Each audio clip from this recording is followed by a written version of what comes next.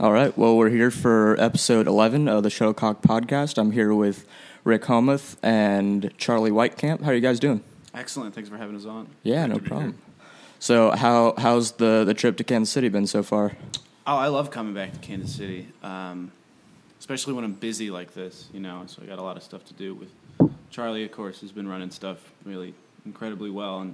But I have the best excuses to not hang out with people, which is really what I look for most in life, is consistent reasons to bail. That's good. It's great for that. No, yeah, because you'll come back to town occasionally, and everybody's just excited to see you. Like, hey, you should come out to this gig, and I guess it's a very good chance not to do that for once. Yeah, I mean the gigs are nice because especially now that they're all kind of at the Blind Tiger, which I know everybody's going to be there, which is cool, So I can concentrate on my well-wishing. Just very easy to avoid, just like very concentrated. Right. But no, I mean, I love coming back to Kansas City so much. I have such a good time here. Yeah. So you grew up in the area, in Leawood, right? actually, just down College, as a matter of fact. So. And so you were always kind of involved in the punk scene here from about what age did you start going to shows and everything? Gosh, it was before I could start driving. I know that. So I guess 15. When I was in high school, I started getting involved with stuff. I met people through a mutual friend in high school. I met the dudes at the Saltwater Tabby House, which was more of like a emo, screamo type venue down at 51st and Tracy, which is long since passed on. But that was kind of my introduction to the DIY scene, and it was fantastic because I had no idea what that sort of thing was or if it even existed. So up until that point, I say this a lot, and it's really not that much of a joke that I listened to Limp Bizkit because I didn't really know what else there was, and so that just kind of flipped like a switch, and then eventually, obviously, spread into punk and hardcore, which is I think where I'm most rooted in these days. And that's not a bad place to start, I guess. No, absolutely not. No, but I guess like a lot of people. Like, honestly, for me, it's, like, almost been the opposite. Like, I started with, like, pop punk and, like, skate punk and that type of thing, and I got into hardcore. I'm like, oh, this is cool. But now, like I never had, like, a new metal thing, really. But so, now I'll hear, like, some Limp Bizkit song. I'm like, this is kind of tight. I don't know. Yeah, there's still time.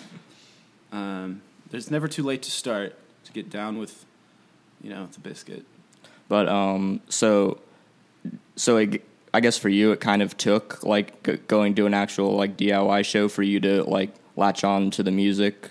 Like, did you not, like, know about many, like screamo and punk bands before you were going to shows? Pretty much. Yeah. Like, I think it was just the atmosphere that I was so drawn to initially, I think that, the music was fine, and it was really incidental to the whole process of, like, a bunch of people who were young, like, doing something on their own and, like, building and creating and this and that and drinking. That was another big one. And it just blew me away that existed, like, under my nose because, I was such a suburban rat until I went to Rockhurst where I met Charlie. And that was like, oh, okay, there's other things.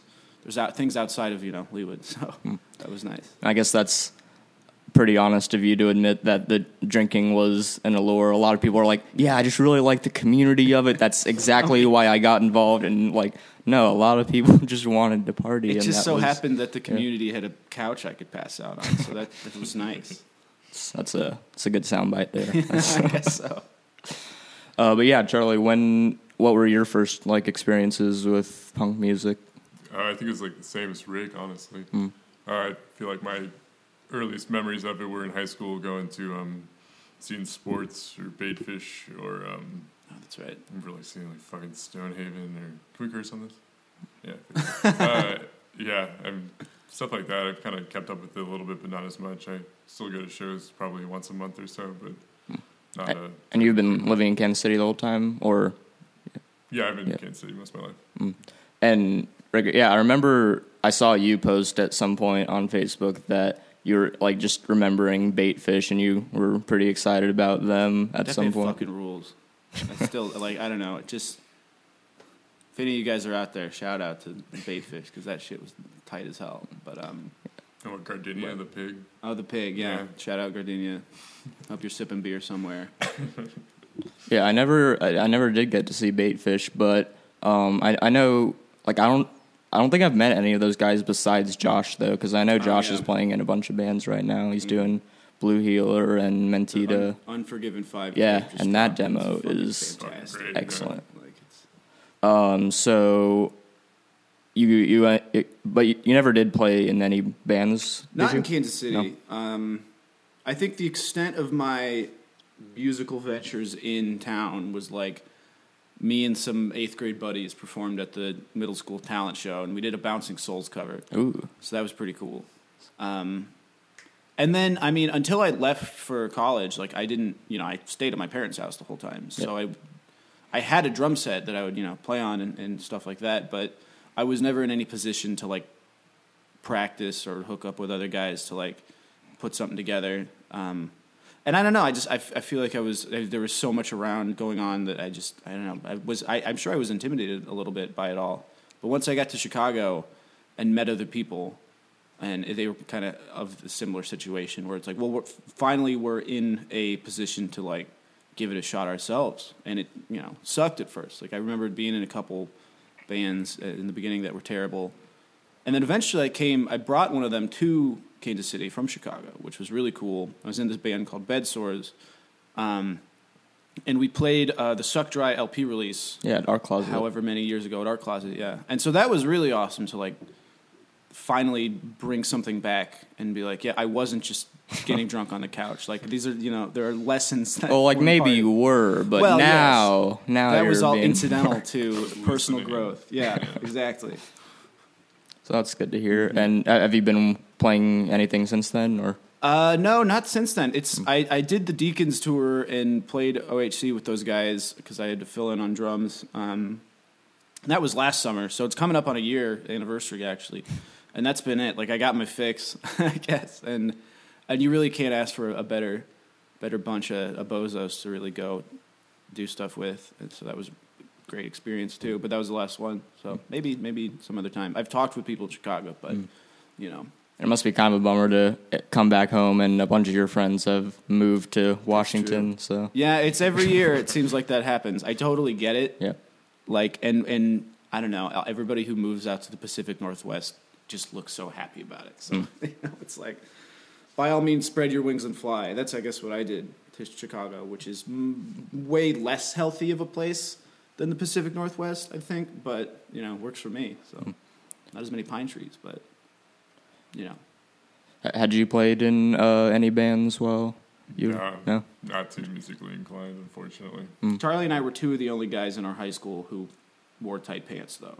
So That's that was a big part of what brought us together. yeah. That's something you can be proud of. Like Yeah, and we continue to be, I think. Tell my grandkids about that. Once they start doing waist down yearbook photos, like then you can point to that and be like, see those Levi's? I thought you demanded them. I did. But so what do you have any like really specific like memories you guys have of like just being involved in Kansas City's punk scene like as a high schooler and that type of thing? Like There was a show at the Sweat Lodge, which was like at 51st and 55th Over 51st and there. Main. it's yeah. Dylan's place, right? Yeah. Yeah, it was, and Andrew Hansborough's band was playing, and it was like the middle of the summer, and it was so fucking hot. Oh, was it down the there. Wiccan show when Yeah, it was the Wiccans Justin one. Street got shocked? Andrew was like screaming and like fell on his knees. He probably doesn't want me to describe this because he's just not a fond memory, but this was imprinted in me watching him because I couldn't tell if he was performing. But then afterwards, when he was actually being electrocuted.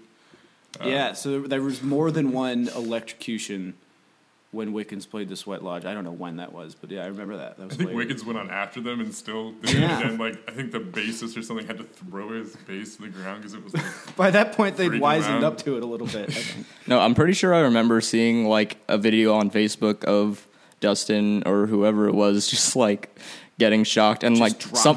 and someone just like put it into slow-mo too and they would like it replayed like a few times. I'm like, wow, that's Yeah. could not have been fun. No, it was obviously hot as hell in there too. But I wasn't shocked, so I can't really complain. But the heat is still bad, independent of the shockings. Yeah, I can't knows. imagine it's much hotter in Kansas City than Chicago, though. Like, I mean, it is. It's we get as hot, but like there have only been maybe four 90 and upwards degree days. And I don't know. It's like I was telling him yesterday. I got in my little brother's car, who has been kind enough to let me borrow his car while I'm in town, and there's a little temperature gauge, and it said like 104 degrees, and I was like, well, it must be broken because that's not real. We're not in Phoenix. Like I don't know. It blows my mind. So hot. Do the shows in Chicago? Like, I guess the temperature never really has anything to do with it, but like, have you been going to a lot of shows while you've been out lately? there? Yeah, not as much as I did back in the day, I guess. But yeah, I go. I try. I mean, especially it's in Chicago at this point, and it's been this way for a few years, or probably even longer than that. There's kind of like the North Side scene and the South Side scene, where it's very similar people, but there's like a handful of venues on the North Side that are like sort of close to each other, and then same thing on the South Side. And the South Side ones are a lot more fun, but I don't live on the South Side anymore. So, I mean, if it's a weeknight or something, or I have other things to do, chances are, I'm more willing to hop on my bike and pedal over to one of the North Side spots instead. Yeah. So it's just kind of a travel thing, like just taking the time to get between the two areas. Right. Yeah, exactly. But we had a bunch of people hanging out 4th of July on the South Side. There was a big show, like a benefit type thing, and that was a lot of fun. So it's worth the trek, I think, a lot of times.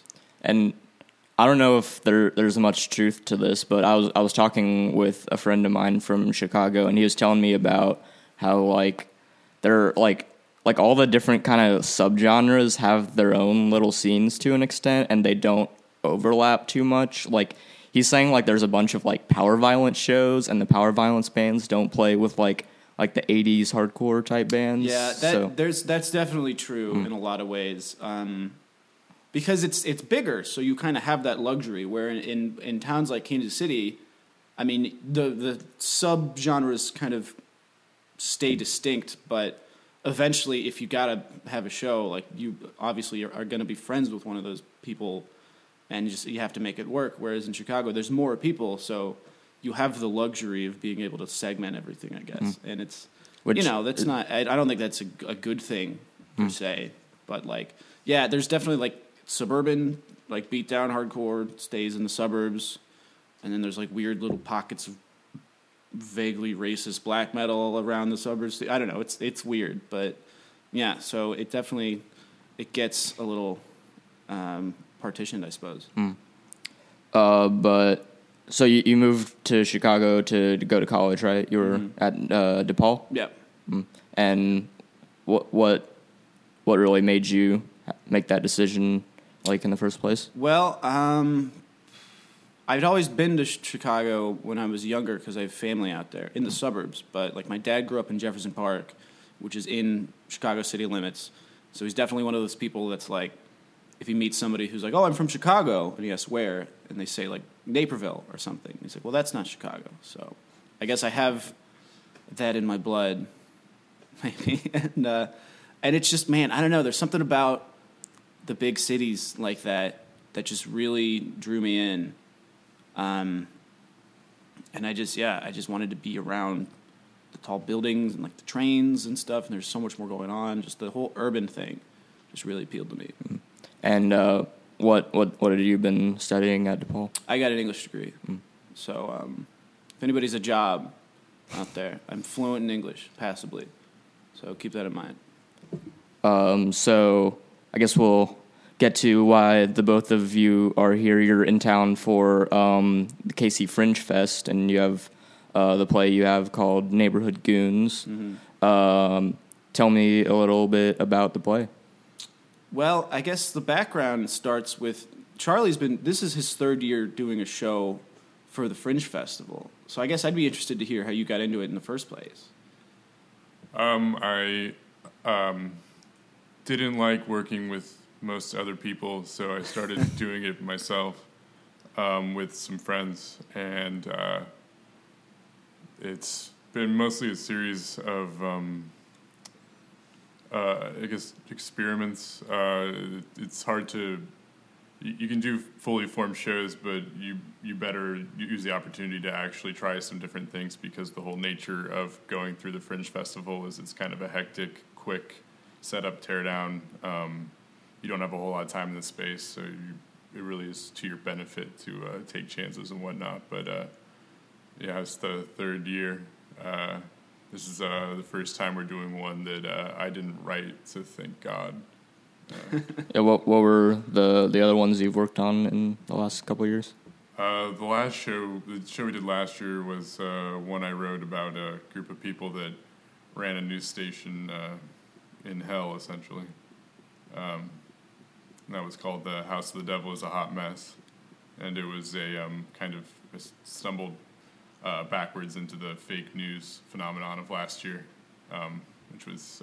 it's very topical in its own way. It was a blessing and a curse. It's not intentional, but it really galvanized the audience. Didn't you say somebody was interviewing you about it and like totally got the wrong idea or something? Like, I don't. Gosh. Yeah, no, there was it was just. I mean, like we've been writing it for a year, and then I think it was like in June or May last year, and the fake news stuff really started blowing up, and it was just like a really weird.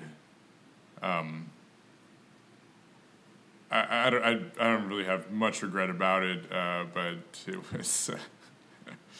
It became so sharply political, like kind of on accident almost, or unintentionally. Yeah. Not that it was never political, in my understanding, because I didn't see it. I just read it. And, I mean, the idea was just that it was about people choose what to report, and that is the base level of the bias, right. And the kind of.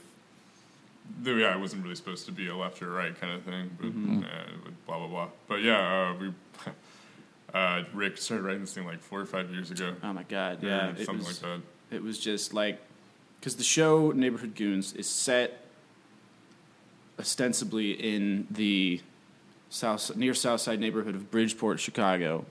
It's never really stated explicitly, but and I guess I started writing it when I lived there, and that was 4 years ago. So, I mean, I don't want to make it sound like this was 4 years in the making, because then anybody who sees it's going to be like, that was 4 years in the making. But in a way it was. I mean, that's where it really took root, because it's just the premise of the show is kind of at once a love letter to all the people that I hate down there, but, you know, just love the idea of those people, I guess, which... You know, you can interpret that in any number of ways, but it's so very, very vaguely based on people I know down there and things I saw happen, and in a fun way, I hope. It's very. Go ahead. Can you name any of the people that it's? Yes, Johnny from 39th Street, fucking coming for you, man. You're a dead man. Yeah, I don't know. It was just one of those things, and it seemed like such a sharp image of this little racist enclave in the south side of Chicago where everybody eats hot dogs and goes to White Sox games, supposedly, and just gets drunk and hits each other. Like, and that's kind of where it came from. And it's weird. It sounds so strange that is something I look at fondly. It's because it's not, you know, a fondness. It's just, it's so funny going down there. It's almost a relic, just trapped in time, some of these very ancient institutions and hot dog joints and prejudices. It's just very cartoonish, I can imagine. Just it's kind of like in its own a spectacle. Way. Yeah. Mm-hmm. Yeah. And I mean, I think Chicago is such a culturally rich and diverse city, and this is a part of town that has actively fought against that more than maybe any others. And that's ironic now for two reasons.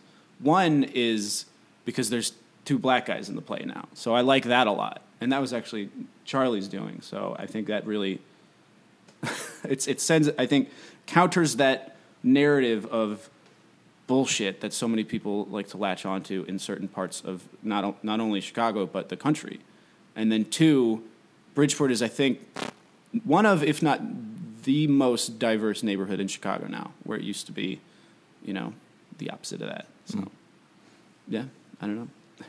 And so yeah, you're saying it took quite a long time to write. Like, I guess maybe you were like on and off with it, or yeah. I mean, I don't think it didn't really become a realistic endeavor until Charlie came up to Chicago one winter and was like, "Hey, fucking do it." And I was like, "Man, I don't know. What if this and that?" He's like, "Hey, write the fucking thing and we'll do it." And I was like, "All right, okay, I will," and did. And yeah, it's blows me away that it's finally happening. And is this the first one that you've written before? Mm-hmm. So, how long? Like, had you had any experience in theater before this, or? I mean, we both did theater stuff in high school, and I dabbled before that too, and definitely the comedy and improv shit too at Rockhurst High School. Go Hawklets, and that another thing that's interesting about that is there are a lot of our high school like colleagues in the show that are cast. So, you know, we like to keep it in the family. You know, hardcore belongs in the streets. So does theater. That's the way we see it. Was doing theater back in high school something you ever like caught flack for, like from like the punks and I'm sure whoever? Well, I guess no, punks not so much, because I think it's a very, I think people view those two things at odds, and understandably so. They're so similar. But I think in a lot of ways, you know, just the pageantry and the style and the presentation, The drama. the overall performance, because you know so much of punk culture is about performance, and I say that lovingly, like, you know, fashion and you know, lingo and just, you know, style, and it's a lot of it is performative, and I think that's what draws so many people to it initially. I myself would fall into that category, and so I don't think there's anything wrong with that, but that's where I think the similarities begin, you know, and this isn't some grand philosophical treatise I've developed in my head. I mean, these just dots they sort of connect when you take a step back and look at it. So from the punk kids, no. From the football players, maybe. But even then at Rockhurst, one of the cool things about an all-boys high school was, you know, there's no girls to impress. So it's like, what does somebody really have to gain from shoving you in a locker, really? It's like they just kind of, you know, you keep to yourself, and that was good, you know. So that, I think that part, we were fortunate in that regard.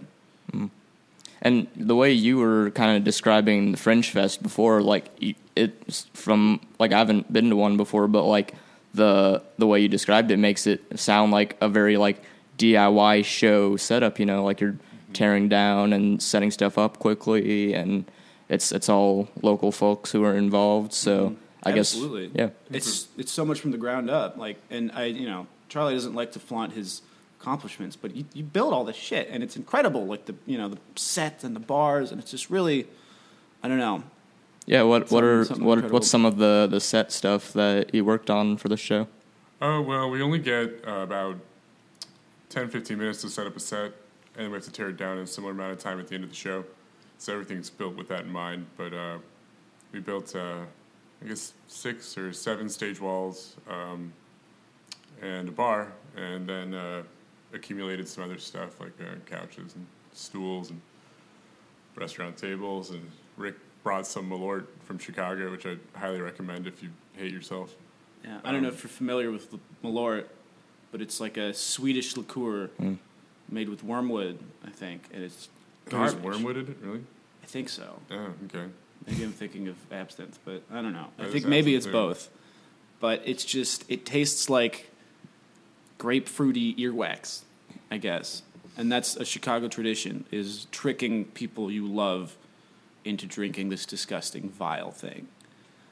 And that's another thing I just think is so funny. Like, that is such a quintessential Chicago tradition. Yeah, I would have no idea if it were not for this play. Yeah, me Yeah, neither. right. It's really a treat from the right. So I'm guessing that happened in the process. Was, Well, I made sure to bring 2 because the characters drink it, 2 bottles of it. The characters drink it in a scene. It's and all react accordingly. authentic yeah, they drink of a it, yeah. shot, yeah. But we wanted to make sure everybody involved had some of it, just for the authenticity of it. You know, just to really mind your P's and Q's and not shout some fake ass shit about posing and thinking you know what's up with Malort when you really don't. So, Johnny, 39th Street, I'm watching you.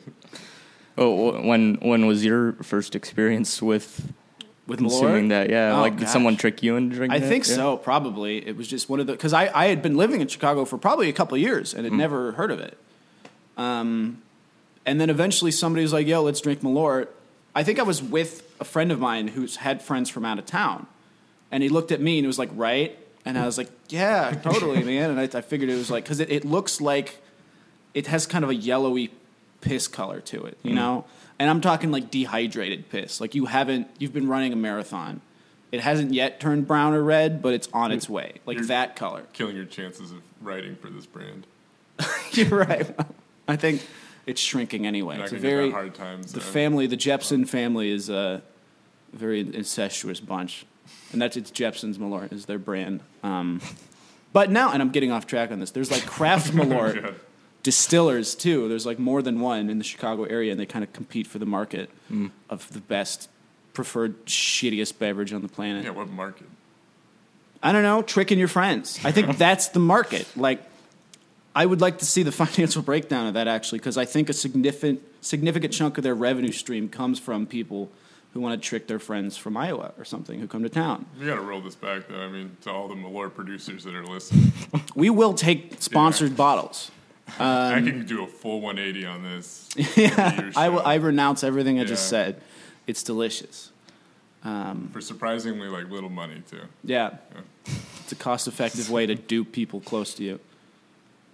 So yeah, I guess I can't say specifically when my first rendezvous was, but I assume it was. I probably was tricked. And then once you're in on it, you're like, I can't wait to feel less stupid by pulling the reverse on everybody I know. So I think yeah. that's the same with any good prank is like Yeah. turning it around on someone else. It's a gift that keeps on giving, I suppose. But so I might be mistaken, but have you done like work for like alternative papers in Chicago, or am I thinking of someone Alternative papers else? in Chicago. No. Oh, okay. Well, a friend of mine, this guy Ray, did this thing called No Friends, which was like a magazine, and I think we might have talked about it at some point in days past. And that was a pretty cool kind of zine. It's like a more Chicago-based Maximum Rock and Roll, I suppose, with like album reviews and things like that. So I did a few for that one issue. And I think that's kind of on hiatus right now. I'm not sure. But so, yeah, I've done stuff like that. And then a couple friends of mine do like zines and kind of try and, support or contribute to that in any way. But in terms of like, I don't know, respectable Chicago publications, no, I've absolutely nothing to do with any of those. I know people who do, and they're very talented, but like Chicago Reader and stuff like that. Not yet. Yeah, I guess. but you have been writing for the Hard Times for a bit now. Yeah, I think Hard Times, I got to be coming up on 2.5 years. Oh, and Right I feel now. like that's like most of its like existence. Like Maybe. It was definitely, few years, I it's think. been at least 3 years, I think. I don't know. I don't have my timeline exactly straight right now. But yeah, I love the Hard Times. It's such a fun bunch. And how did you first get in contact with the staff there and everyone? I think I just cold pitched. I saw some friends of mine were sharing different stories that they liked, and I think some of the earlier ones, like one of my favorites of all time, which was one of the earlier days, was the headline was "Let's just combine the show," says total fucking idiot, and it's just little very specific articles like that tap into this sort of milieu that you don't realize other people understand, because you think like this is a thing that my friends and I did when we were in high school with other stupid high schoolers and then 20 somethings. Yeah, you don't always realize it's the same across the Yeah. country and Right. around the world. Yeah, it's like I don't know. When I imagine Henry Rollins realized there were people doing the same thing on the other side of the country. What I'm equating the two, by the way. The Hard Times and its artistic vision is the same as the first wave of American hardcore. So we're very equal terms in terms of influence, just to be clear. So perhaps he was writing Get in the Van, and then someone called him and he's like, yeah, it's the same over here. And he's like, oh man, this is a lot less exciting. Yeah. And that was, it kind of echoes and this was another article I liked. This one came after I'd been brought on board, but by actually the Ray guy I mentioned earlier. It was the new GPS feature is like Henry Rollins doing your GPS and telling you how much harder it would be to get there in the 80s or something. Yeah. You know, shit like Another that. classic. But what would have been some of the favorites that you've written while you've been there? I think still one of my favorites is one of the first I ever wrote. Like, this is one that I pitched in my initial email that I sent to Matt. That was just like, hey, you know, I think, you know, I got some ideas and I'd love to help out.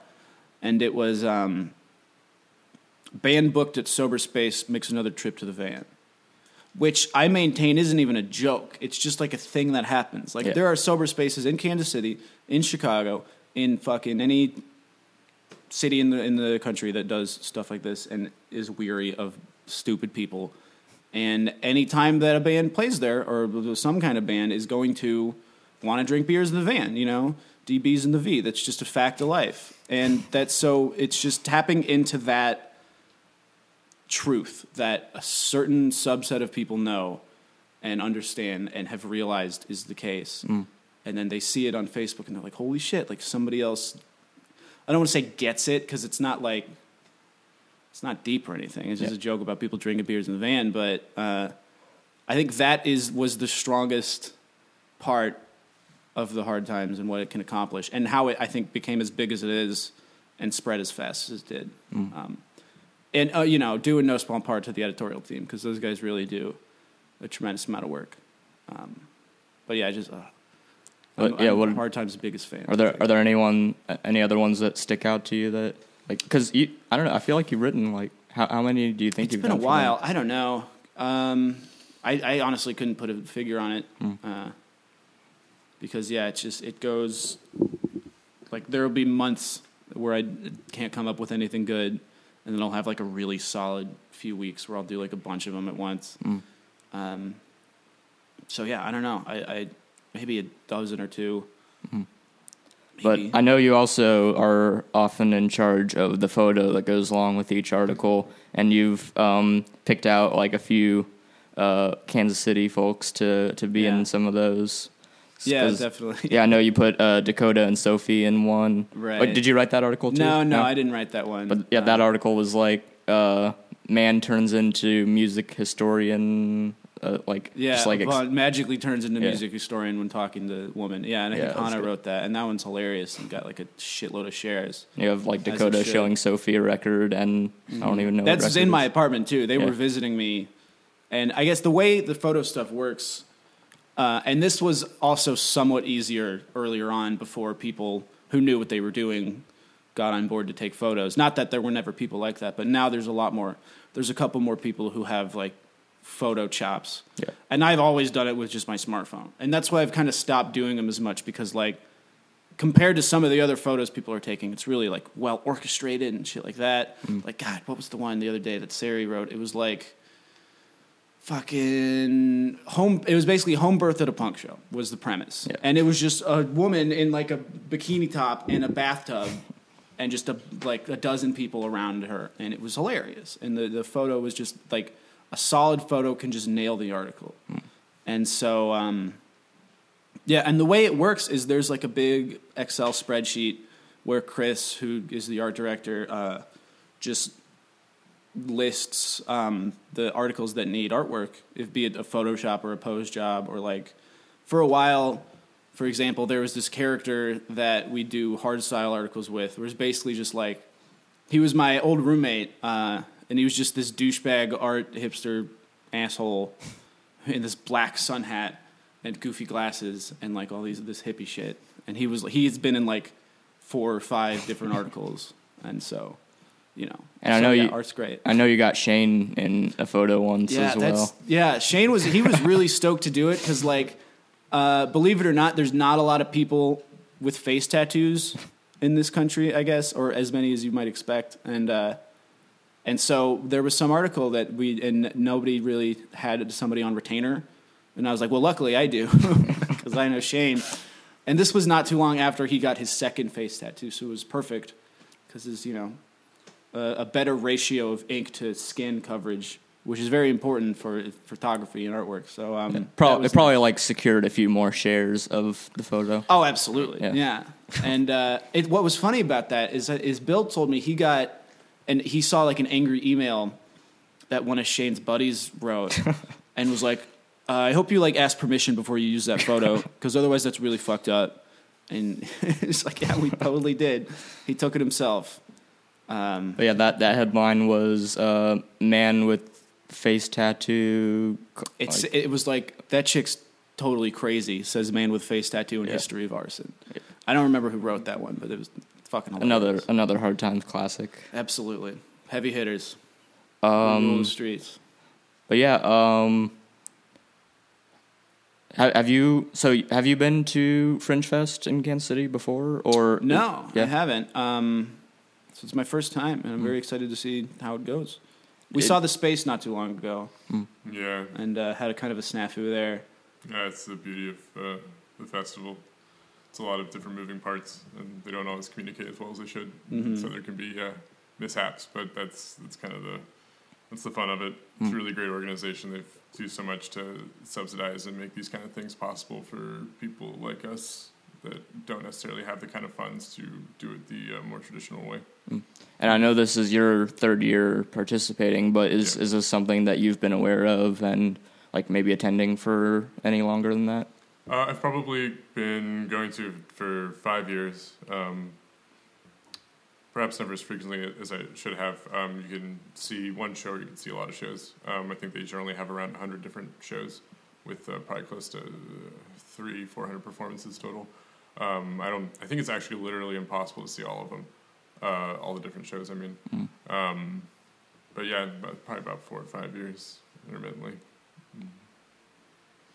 And you're telling us about the news station one, but what was the one you worked on before that? I know you said you did at least one more. Oh, yeah, we adapted a piece that was used for a friend of mine graduated from the conservatory in town, and his recital piece was this adaptation of a Greek myth that we did, and that was kind of a good opportunity for us to sort of see what it took to put something on stage. It's kind of a good introduction to the fest. And then like it's like every year you kind of want to take another big step, or sort of put yourself out of your depth even further. So then the year after, we did a show that was like a 45-minute, the news station one, that there was no scene breaks, so it was just start to end and stop, which was a nightmare to do, but a lot of fun. And then like this year, we're trying to really do up the set, and we brought in a director, and we've always worked with fantastic actors, and this year in particular, we have a couple of people that are graduate students at the UMKC theater department, which is incredible to work with, in addition to other folks of varying degrees of experience. So, and it sounded like you were kind of relieved when you mentioned that you were not writing one this year, and that you were just doing. Yeah. Mm-hmm. So, so I'm imagining you're a lot busier while it's happening, but like you don't have to do quite. Well, I'm sure you have to do like a lot of prep too, but yeah, what makes that a much different experience? Well, from the writing perspective, it's difficult to be so close to something, and then be with a lot of help, of course, but then be so responsible for bringing it into existence. Particularly then, if you are also partially responsible for directing it, because there's just this real no degree of separation from it at all. And then, and in addition to that, not having to direct it this year sort of helps to focus on the other production aspects, the maybe less glamorous. That's maybe what most people would say, but the sort of management or design or build, or like, the press release stuff, the person who takes notes, the person who sends out the emails and all that. It's hard to find people that want to do that, but I'm pretty happy to do it. So it was much easier just to find a director then. It's been a great you don't always have to be on. You know, you're not spending the whole day getting stuff ready and then have to run the rehearsal. That's great. And is like, do you have more like writing ideas and stuff you want to direct in the future, or are you becoming kind of comfortable like just doing what you're doing this year? Oh, I'm definitely intend to keep writing and would like to direct again at some point. I don't have a huge amount of education in this, and so I've been trying to learn by observation or osmosis or something. But eventually, I'd like to get further into it. But I'm always most concerned with building a healthy and good infrastructure, working with good people, and figuring out the best way to delegate and stuff like that. I guess that would sort of be my goal. But there's definitely projects that I am working on that I hope to be able to at least, stop talking about the next year and actually fucking do. But And Rick, so what do your responsibilities really become like when it's time for the production to actually happen when you're the writer? Well, usually what I do when I get there is I go to Charlie's fridge and see how much beer he has. That's good. And then I crack open a cold one, and then I take it from there, really. No, that's been the interesting part of it, is I came in pretty late in the game. I was pretty nervous about it, because when you're someone like me who fancies himself a creative type, and you after a certain point when you write the script, you hand it over, and cooler heads must prevail. And thank God Charlie is one of the coolest heads around, because he can be very realistic and know what goals must be accomplished to make it happen. And this was the case when we had to pare it down for the time slot, when I found myself almost unable to cut, because I was just like, it's my art, God damn it, no, it can't, it has to go this way. And obviously he does an excellent job of figuring out what needs to be done. But going back to when I showed up for the first time and just watched it happen, I was pretty nervous that I was like, what if I hate it and it's totally different than in my head or something?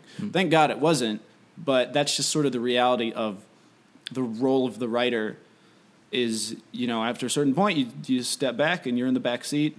Hopefully there's beer. There might not. It might be warm. I don't know. It's tough to say.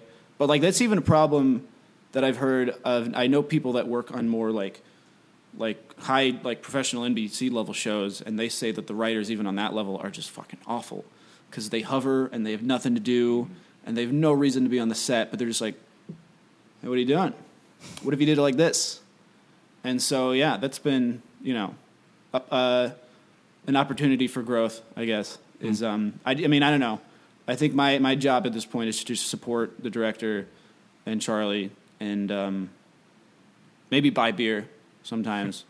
Well, he's been taking notes and relaying to the actors, and Rick and I are also stagehands number 1 and number 2, which is the most glamorous part of all of this. Uh-huh.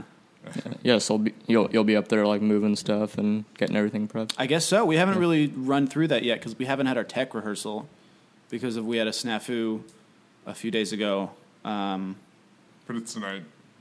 But it's tonight, so we'll figure it out. Yeah. These are all things we've kind of implemented. We've walked through, I guess. But Rick and I are going to be the people backstage throughout the whole thing. It's kind of the beauty of it, is that's you just have to do everything. You can't delegate and stuff. It's funny working with other people that haven't done this sort of stuff before, because you don't just get you can't go ask your friend if they want to sit backstage 6 nights a week for 3 hours and do fucking nothing. Right. No one wants to do that. It's another DIY aspect of it, I guess. Exactly. Everybody's working. That and the nihilism for sure. Yeah. Right. And but I'm hopefully everyone on the set has a good attitude. Oh no, it's awesome. Yeah. So far they do. Yeah. As far as I can tell. We've only have had no bad experiences at all. I mean, everybody's cool. It's a really generally open environment. That's part of the reason that we like doing them ourselves, and I think a lot of other groups are similar. And it's not anything revolutionary or whatnot, but we don't. This isn't we're we're not just dictating what happens. Like kind of what Rick was referring to. I'm not saying he's advocating for it, but if you just try to control every aspect of this, then it's not going to be fun to work on, and you're also you're too close to it. You're not going to be able to see things. It's useful to work in an environment. I mean, like in any creative capacity, where everybody knows that they are valued not just in their particular role, but in just the general input they can have for the project. And I think that by like facilitating that, it really makes sure that you produce the best thing possible. Mm. So the nihilism is a more like personal thing for everyone. I mean, I these guess things it's just fucking die after you're done with just, them. You know, like you spend all this time doing it, and then it's just gone. And it's like, it's like same with the. I mean, it's similar to like the punk shows and shit. But like, you don't record it generally, and then it's just like, they're just like, oh man, next year, come on, let's go. Mm-hmm. Yeah, I mean, it's crazy, but I mean, sort of it's like I think part of what makes going to DIY shows so much fun is that there's this very like temporary aspect to it. Yeah. It's this moment in time. It's this communal experience. Yeah, just kind of like a short escape from anything else, I guess. And there's I mean, you're either there or you're not. Like, I mean, I always found that really attractive. Absolutely. And so yeah, do either of you guys have any big plans after the production this year, or are you just gonna kind of get back to the drawing board? Well, we're talking with Columbia Pictures about filming this in the fall, but no, I mean, I think back to the drawing board is not a bad way to put it, because it's like Charlie said. I mean, when it's done, it's over. It's not a movie. It's not a TV show. You know, even if it was a band, like fuck, half the bands I've ever been in have a demo and then that's it, and they're done and that's it. And nobody ever listens to it again. So yeah, I mean, it's just you gotta keep looking forward, and I'd love to do something like this again, and I hope Charlie will do another Fringe show next year, and I'd like to drink his beer then too. So perfect. I guess as someone who doesn't know much about the theater scene in general, like, is it common for people to like take the shows they do at Fringe Fest and like bring them to other venues afterwards, or like tour on them, or like anything like that? Know. Is it? I wouldn't say it's common, but it's not super rare.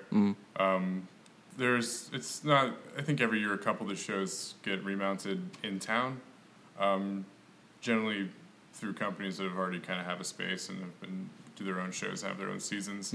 I have heard of shows traveling a little bit, but I don't think there's any precedent for something like kind of just more of an exception into the cultural consciousness from this.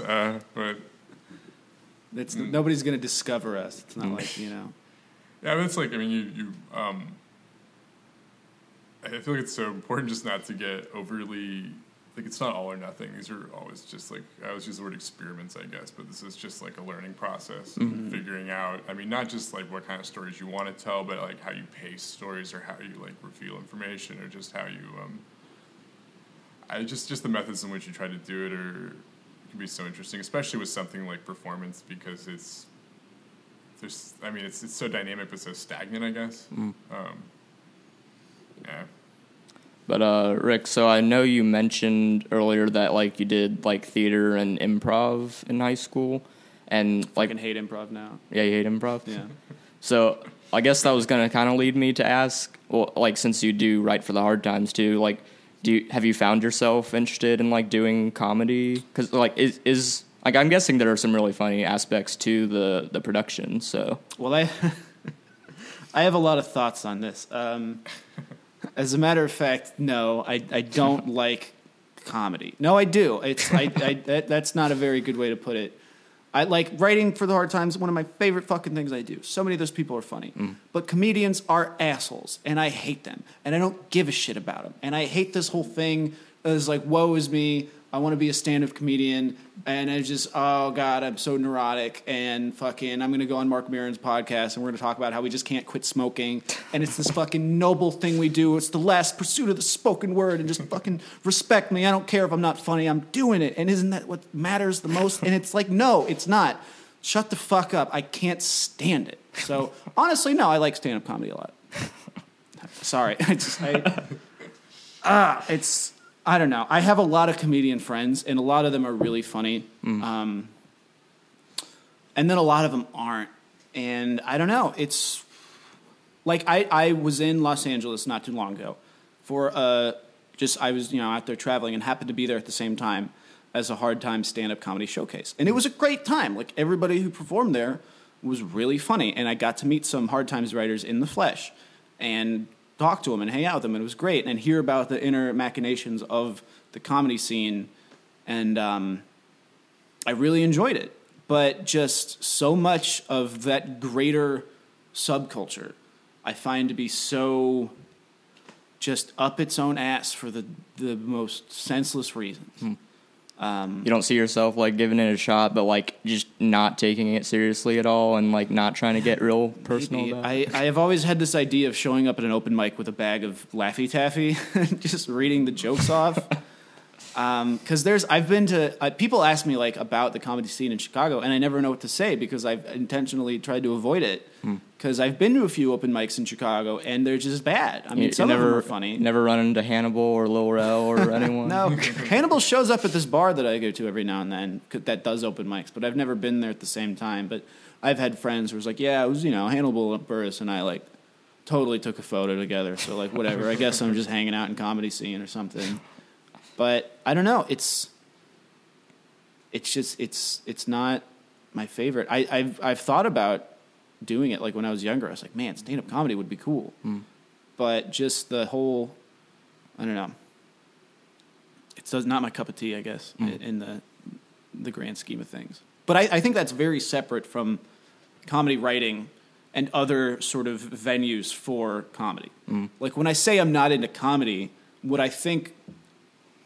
I mean is I'm not into stand-up comedy as much. Like solo, me, I'm funny, I deserve to be recognized because I am up here being funny, applaud for me. You know what I mean? I don't know. I guess maybe I'm not describing this very well, but it's just, I don't like Marc Maron. I feel like I said that once, but it bears repeating. And so you're just kind of like more of a fan of the craft rather than the personality of it, I guess. I suppose that's true. Because like I love, there are certain stand-up comedians that I really like Mike Birbiglia, love him. Hannibal Buress, love him. Patton Oswalt, mostly love him. Like shit like that. Like a lot of this stuff I do enjoy, and when it's well done, like watching well done stand-up comedy, it's like, wow, like that's crazy. Like, and they're selling it, and they're using the space, and they're speaking into the microphone without spitting on everybody. Like, I don't know, certain things. Like, it is a craft. Like, you can't deny that, but that's just a bunch of it. Something about it just can rub me the wrong way. I don't know. Is that something you take any interest in, Charlie? Stand-up comedy? Yeah, or like any type of comedy work. I mean, I like writing funny stuff, but I think maybe not as strong as Rick, but I don't have any interest in doing stand-up comedy now. But so yeah, if you guys could like just really sum up like the gist of like Neighborhood Goons and like why you think it's appealing, like how you would pitch it to someone like going to the fest, like what would you tell someone? It's a really fully formed comedy. It's a farce. It kind of is upsettingly relatable to most of us in the kind of cyclical part of our 20s that we might be in which we just generally do the same thing every weekend and work the same stupid job every week and never can really break out of it. And then the kind of hijinks that can ensue from being in such a small world like that. Neighborhood Goons is a traditional comedy of errors where people say fuck a lot and fight and smoke cigarettes, and you get to hear the Ramones at one point. So that's kind of how I've been selling it. And I told my mom my grandma couldn't come. So if that tells you anything, I don't know. No, they let you have cigarettes in there, or is that? Oh no, props? I don't think so. Use your imagination. But the Malort is real. The Malort is real. yeah. Wait, well, that's a good question. At is one the point. Malort real? Going to be real? I mean, how do they feel at MTH about that? It's as real as they want it to be. Sure. Hey, there you go. Maybe they don't know what it is. But okay, so this is airing on Tuesday, like next Tuesday. So I think we'll have done a couple. We'll have showings. done the weekend, yeah, and then we'll have some more after that. So yeah, after that, when can people see it, and when and where do they go? Well, if they want to see it after, so next week, that's on Wednesday, Friday, and Saturday at 9:30 each night. And it's at Crown Center on the 3rd floor at the Musical Theater Heritage. The tickets are $10 after you buy a $5 Fringe Pass, so $15 total. But we'd love to have you out, and if you have trouble getting tickets, let us know. Maybe we'll give you comps or something. Hopefully we'll have a few comps left over. Or, Yeah. you know. We're really popular. You can hold a amp head and walk in and say you're part of the band. That works really well. Yeah. I've experienced doing that, so Yeah, right. that works. I think they sell $18 servings of Prosecco there, too, so you should make it out. If you like your sparkly Italian wine, then it's the hot ticket. All right. Well, I appreciate having you guys driving out to be on the show. I just want to remind people listening that you can go to shuttlecockmusic.com. You can subscribe on iTunes and YouTube. There's the store on shuttlecockmusic.com where you can get a T-shirt and all that. Just follow at Shuttlecock Mag on Twitter and Instagram. And there's a Shuttlecock Showcase happening at Mills Record Company on August 4th with Throat Breach, Itty Vice, Tommy Strasser, and Solomon. So you got some grindcore, hip-hop, and indie rock just all there for you. It's a free show. And we're part of the ADD podcast family, so check out new episodes from them. And, yeah, I appreciate you guys being on with me. Thanks for having us. This was a blast. Great to be here.